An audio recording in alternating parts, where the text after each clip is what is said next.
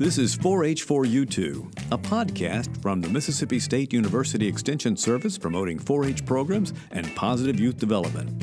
Here now your host, Dr. John Long and Kobe Rutherford. All right, and welcome to 4H4U2. I'm John Long. And I'm Kobe Rutherford. And we want to welcome everybody back to the podcast. If you're out there, we hope somebody's listening to us anyway. I hope so. We're kind of getting a little bit, getting quite a few episodes under our belt, Kobe, and I guess things are getting a little smoother. What do you think? Yeah, I think we are. I think we're getting better at this every podcast we go through, and maybe we'll be famous one day. I'm already famous. We'll work on you. That's right. Yeah, so. But anyway. Well, we are so happy to have Dr. Mariah Morgan with us. And Mariah, how are you today? I am doing great, John. Great. Thank you so much for having me. Great. I have known Mariah for a long time. We won't say how long, but I've known her for quite some time. Even before, we were both in our roles, I think. Correct? Yes. I think that's true. So, Mariah, tell us a little bit about yourself. Where are you from? And, what's your favorite flavor of ice cream? Okay, so I am from the metropolitan city of Artesia, Mississippi. Awesome. Big town, yes. Big city, big happenings. It's still happening. Yes, it is, very much so. But it is unique in that it has informed a lot of my decisions and a lot of my outlook, particularly as it relates to 4-H. I've even had some fun going back and doing some training with the local after-school club that's there. Good. Yeah. So that was a lot of fun to go back and see that. But I grew up in Artesia, and then I have actually pursued a degree in philosophy and foreign languages. Wonderful. But ended up with 4-H and 4-H Robotics, working for the Extension Center for Technology Outreach here at MSU. Mm-hmm. So that's been a lot of fun, and we've had some good time with that. Favorite flavor of ice cream? Got to be cookies and cream. Oh, that's mine, too. What's yours, Kobe? I think any ice cream, but I guess if I had to pick a favorite, it would be from this little place in Clanton. They have cantaloupe ice cream. Really? It's fantastic. I have never had that before. I have to try that. What's the name of it? We'll do a shameless plug for them. Peach Park. Oh, yeah. Okay, cool. Well, if it's a MSU ice cream, which we highly suggest you try, it would be Muscadine Ripple for me. No doubt. Yeah, that's a good one. Just saying, you're from Artesia. Have you ever taken that road from Artesia back to the airport? You ever gone those back I sure roads? have. Yeah, that's kind of a little secret. I couldn't believe how quick I got there one day. I don't think I could do it again, but anyway, I guess that road's still open.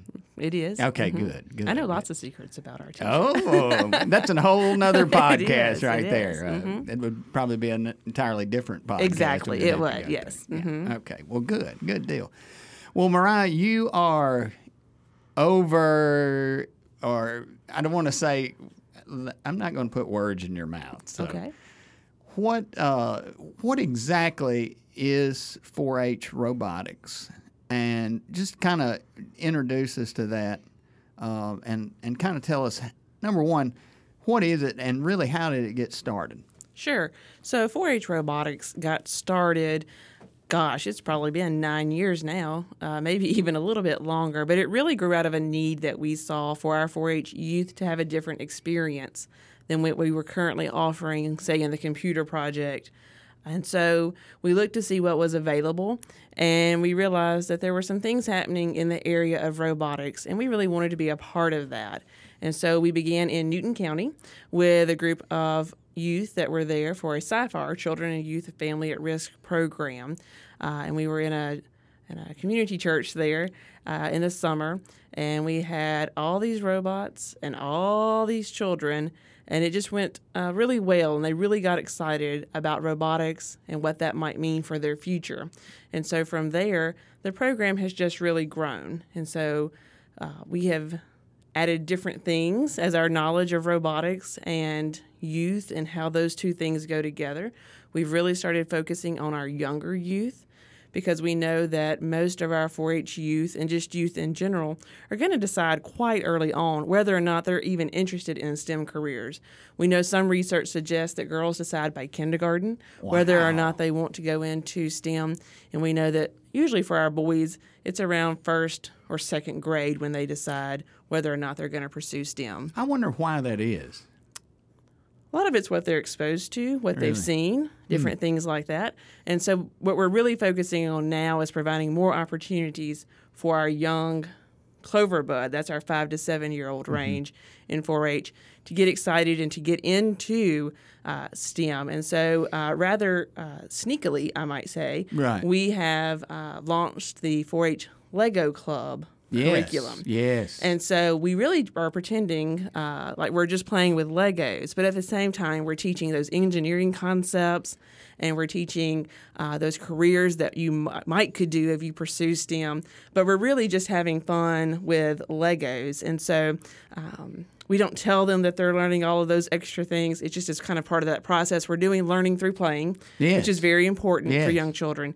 And so just getting them open and ready to do the next thing. Legos, the thing that you step on with your bare feet. Exactly. Yes, that's what I call them. Exactly. They're horrible. Have you had that yet, Kobe? We have not gotten to the Lego stage yet, but it's coming fast. Prepare yourself, is all I can say. I am. It's pretty bad. We have about 50,000 Legos right now in the state of Mississippi. Really? With all the youth doing the Lego clubs. 50,000. So if you think you got problems at your house, you ought to be in my office. I'll bring them to mine is all I can say. Oh, my gosh. You were going to say, what were you going to say? Well, that sounds pretty cool. I mean, it seems like with this new robotics program, we are actually able to reach a new set of children and get them involved in 4-H through a non-traditional type program. I think that's really neat and something that we really need in the state.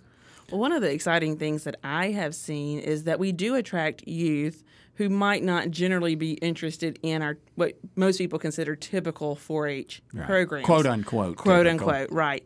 But what's been so fun is to see them come in, and maybe they don't like to talk to other people or in front of other people, or they just maybe just have a difficult time relating to others.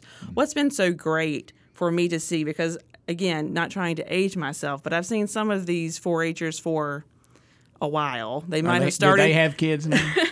They might have started when they were, 8 or 9, and they may be in college now. Okay. But what's been so fun is, yes, they kind of came in because they were interested in Legos or they were interested in robotics, and along the way they found a love for public speaking, or they found a love for community health or something like that. And so it's been really fun to see that growth. And I actually had a group this past year that was just in absolute almost tears because they came to tell me that they were going to do the dairy judging contest this year, and they did not want me to be upset with them. And I said, it's really okay. We want you to get involved in other projects. Right. That's one of the great things about 4-H is that you can explore all these different opportunities and all these different careers in this one environment so that you have that experience before you get out of even elementary school, really. Right. And so, yes, I said, you go have fun with the dairy contest because, one, you get to eat ice cream. So right. Hey, going back to ice cream exactly. But, at the same time, I know that most of our dairy farms are going to robotics to use for milking the cows. And so much of our farming and our agriculture is robotics related. So I know at the end of the day, they're still going to have to come back and see me for that robotics. Eventually. That works for that the inclusiveness, not the exclusiveness that 4-H stands for. So I think that's wonderful.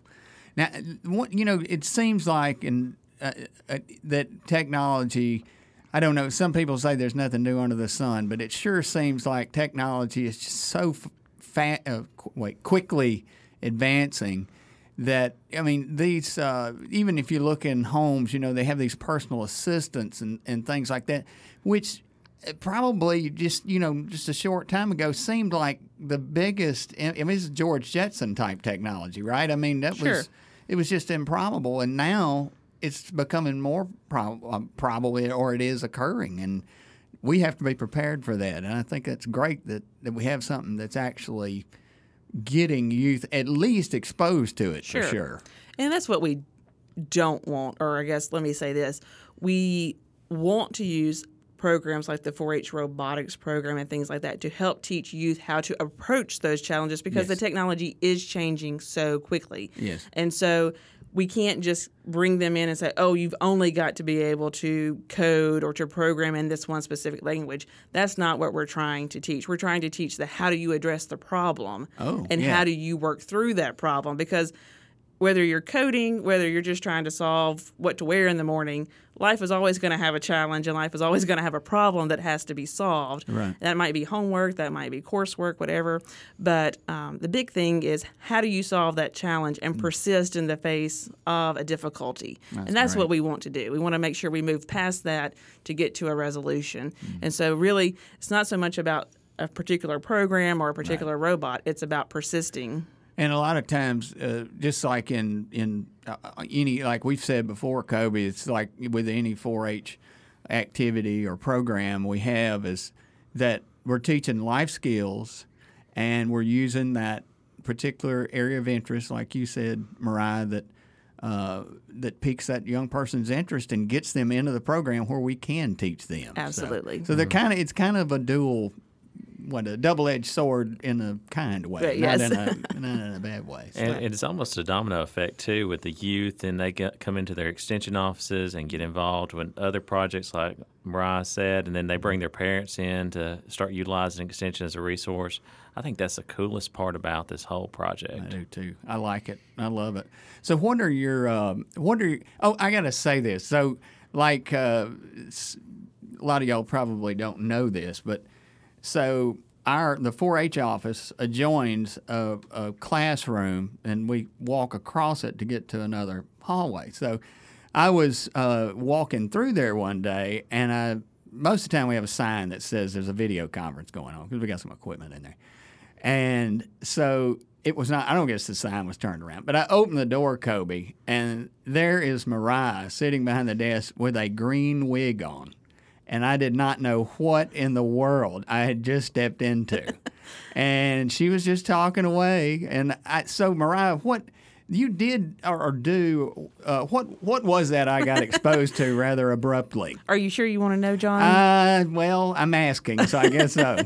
Well, maybe I don't want to know. But. Every year we have a 4-H robotics kickoff. It's usually in late January, early February, kind of depending on when Dixie National is, because we don't want to. We don't want to mess with that. No, that's and right. So we have a big kickoff every year. And so typically beforehand, we'll have counties register and we'll send out little kits for them to do. Mm-hmm. And we'll all get online via interactive video. Mm-hmm. All the counties will join up and we'll do that robotics activity together. I think that year that you came in, it was probably... so you even remember it. It was probably a...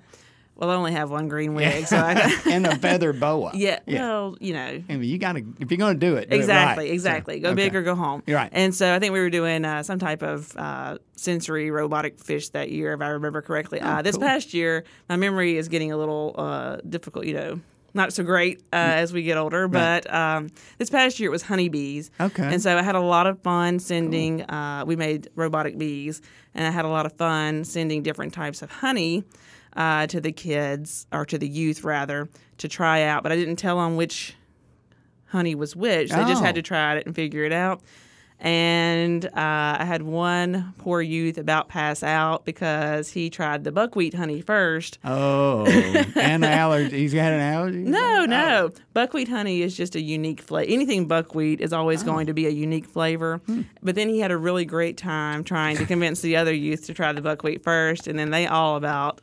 had a rigor as well. So it was a lot of fun. So That's awesome. That is funny. So what about the contest that you just conducted at State Congress? You had a computer contest, a robotics contest. What were they about? Sure. So the computer contest is really where they're making an app using the MIT App Inventor. And so much of our technology is going to be phone-driven or, smart device-driven in the coming years. And we just want to expose youth to that concept that they can make their own apps. And so really it builds on just the programming that they've been learning in our younger programs. So, for example, our Clover Buds, they start out with Lego, and then they move to Scratch Junior, and then they moved to Scratch, and then they moved to probably the EV3 programming or Python programming, and then they moved into Python and the MIT App Inventor. And so that's what they were doing in the computer contest. And then in the robotics contest, they had used the Hummingbird robot to create, again, our theme this year was bees. We're kind of working off some of the work that MIT is doing and several different bigger groups like that.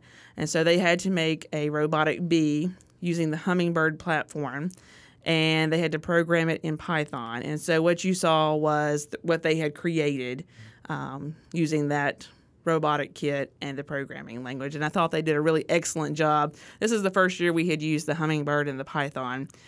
Python is one of the first programming languages they learn when they come to college. And so that's what I was going to ask you. It's not a snake. No, it's not a snake. It's an actual, just a programming language.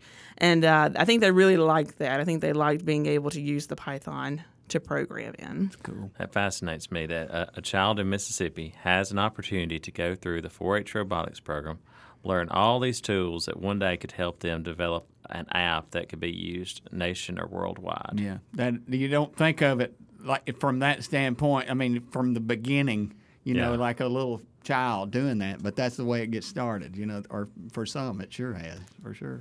And the coolest thing about it is 4-H is free. Yes, right. That's exactly right. A lot of people will ask me, they say, well, how much does it cost? You know, I'll get that at State Fair a lot. Well, how much does it cost to join? Nothing. Yeah. You know, you just show up at your extension office and say, hey, I'm interested in 4-H.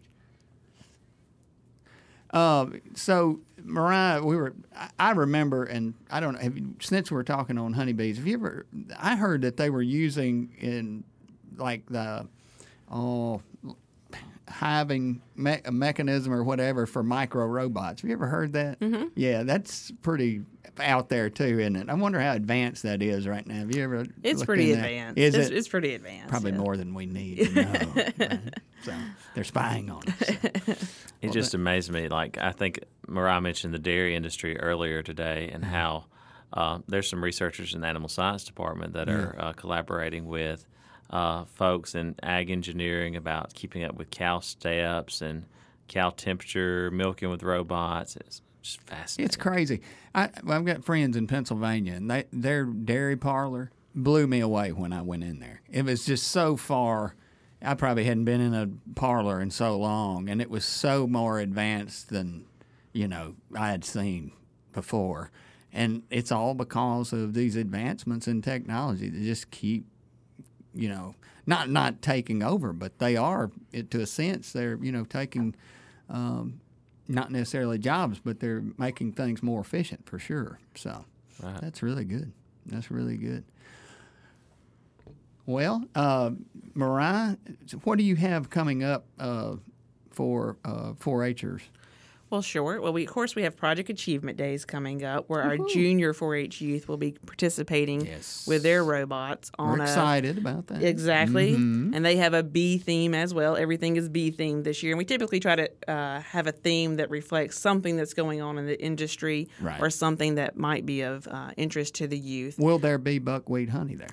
There might be. I hope so. Might be. There might Pardon be. me. Exactly. I want to taste some. Yes. Yeah. I have some down in the office. You can try. Oh, good. It's not for the faint of heart, but yes, it is. I'll get my coffee in. Exactly. Yes. But one thing that's exciting, and I think is going to come up, and I've been asked by many extension agents over the past week while they were here for Club Congress, when our next Lego Club curriculum was coming out. Mm-hmm. And that is underway. We have begun that process. So hopefully we'll have that out sooner rather than later. Mm-hmm. We have our Scratch Junior curriculum that's out, which really just walks 4-H youth through how to code, how to begin coding, and also what it means to be a 4-H'er. It takes them through the 4 H's of the Clover. And then we have a new curriculum that's really, I think, going to be popular with libraries. It's called Programming Pals.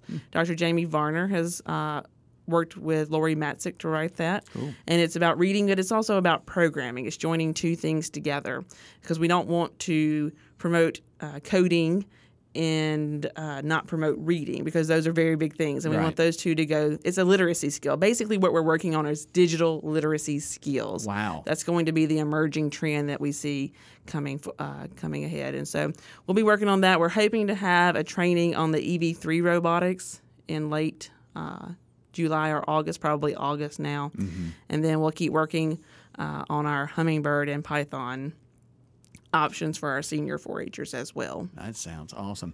Now, real quick, I should have asked this at the beginning, but how many 4-Hers, do you have any idea how many 4-Hers or how widespread robotics? I know it's growing. Right. It's continued to grow, especially at Project Achievement Day. Sure. It's just, I don't want to say crazy, but crazy in a good way, right? Right. And so it's very large. So I would assume that you've seen it grow quite a bit over the time that you've been over it. Sure, we have. And what we're seeing a lot now, which really excites me, is that our extension agents are taking it and doing it for summer programs. Yes. And so we have a lot of counties that do summer camps and do programming in the schools and even after school. Right. And so that's really exciting to see that growing on its own, really, because they're able to have teachers trained and they're able to work with volunteers to offer that program to far more youth than I could ever reach on my own. And so when you ask how many, it would be hard to say, just Right. because the ones we see at competition are not necessarily reflected in all the hundreds of youth that they have been working with locally in their community. Yeah, and that just means that just because you're exposed to it doesn't necessarily mean that you're going to compete in it. That's So right. That's You might be in dairy judging. That's right. That's right. That's right. And we're going to close. No, I'm kidding. I'm kidding. I mean, if they found out there was ice cream in dairy judging, Exactly. why I'm going to not? say buckwheat honey does not trump ice cream. Buckwheat honey. Oh, it does not. It does not. Not even if you put it in ice cream. I don't think so. Oh, well, we're not going to try that. then. Exactly. No. Don't bring it to Project Achievement. Okay. Okay. No, I'm kidding. I'm kidding. Well, Mariah, thank you so much for being with us today, and just keep up the good work. And we just look so forward to see where robotics is going. From where it's been to where it's going, it's the sky's the limit. I think that's for sure. So, No doubt about it. well, with that, we're going to wrap up 4H4U2. If you want more information on 4-H robotics, Mariah, tell them where they can go to find more information about that. The website for sure, right? The website for sure. Mm-hmm. And we also have a Facebook page, Wonderful. Mississippi 4-H Robotics. And then, of course, they can email me, Mariah, mariah.s.morgan@msstate.edu. Awesome. And I can refer them to the right place. Great. Well, thank you so much, and we look forward to, again, maybe even having you on at another time, and you'll have to wear the green wig. Oh, absolutely. All right, very good. All right, with that, I'm John, And I'm Kobe. and we'll see you next time on 4H4U2. Thanks for joining us for 4H4U2. For more information, please visit extension.msstate.edu and be sure to subscribe to our podcast. 4H4U2 is produced by the Mississippi State University Extension Service, Office of Agricultural Communications.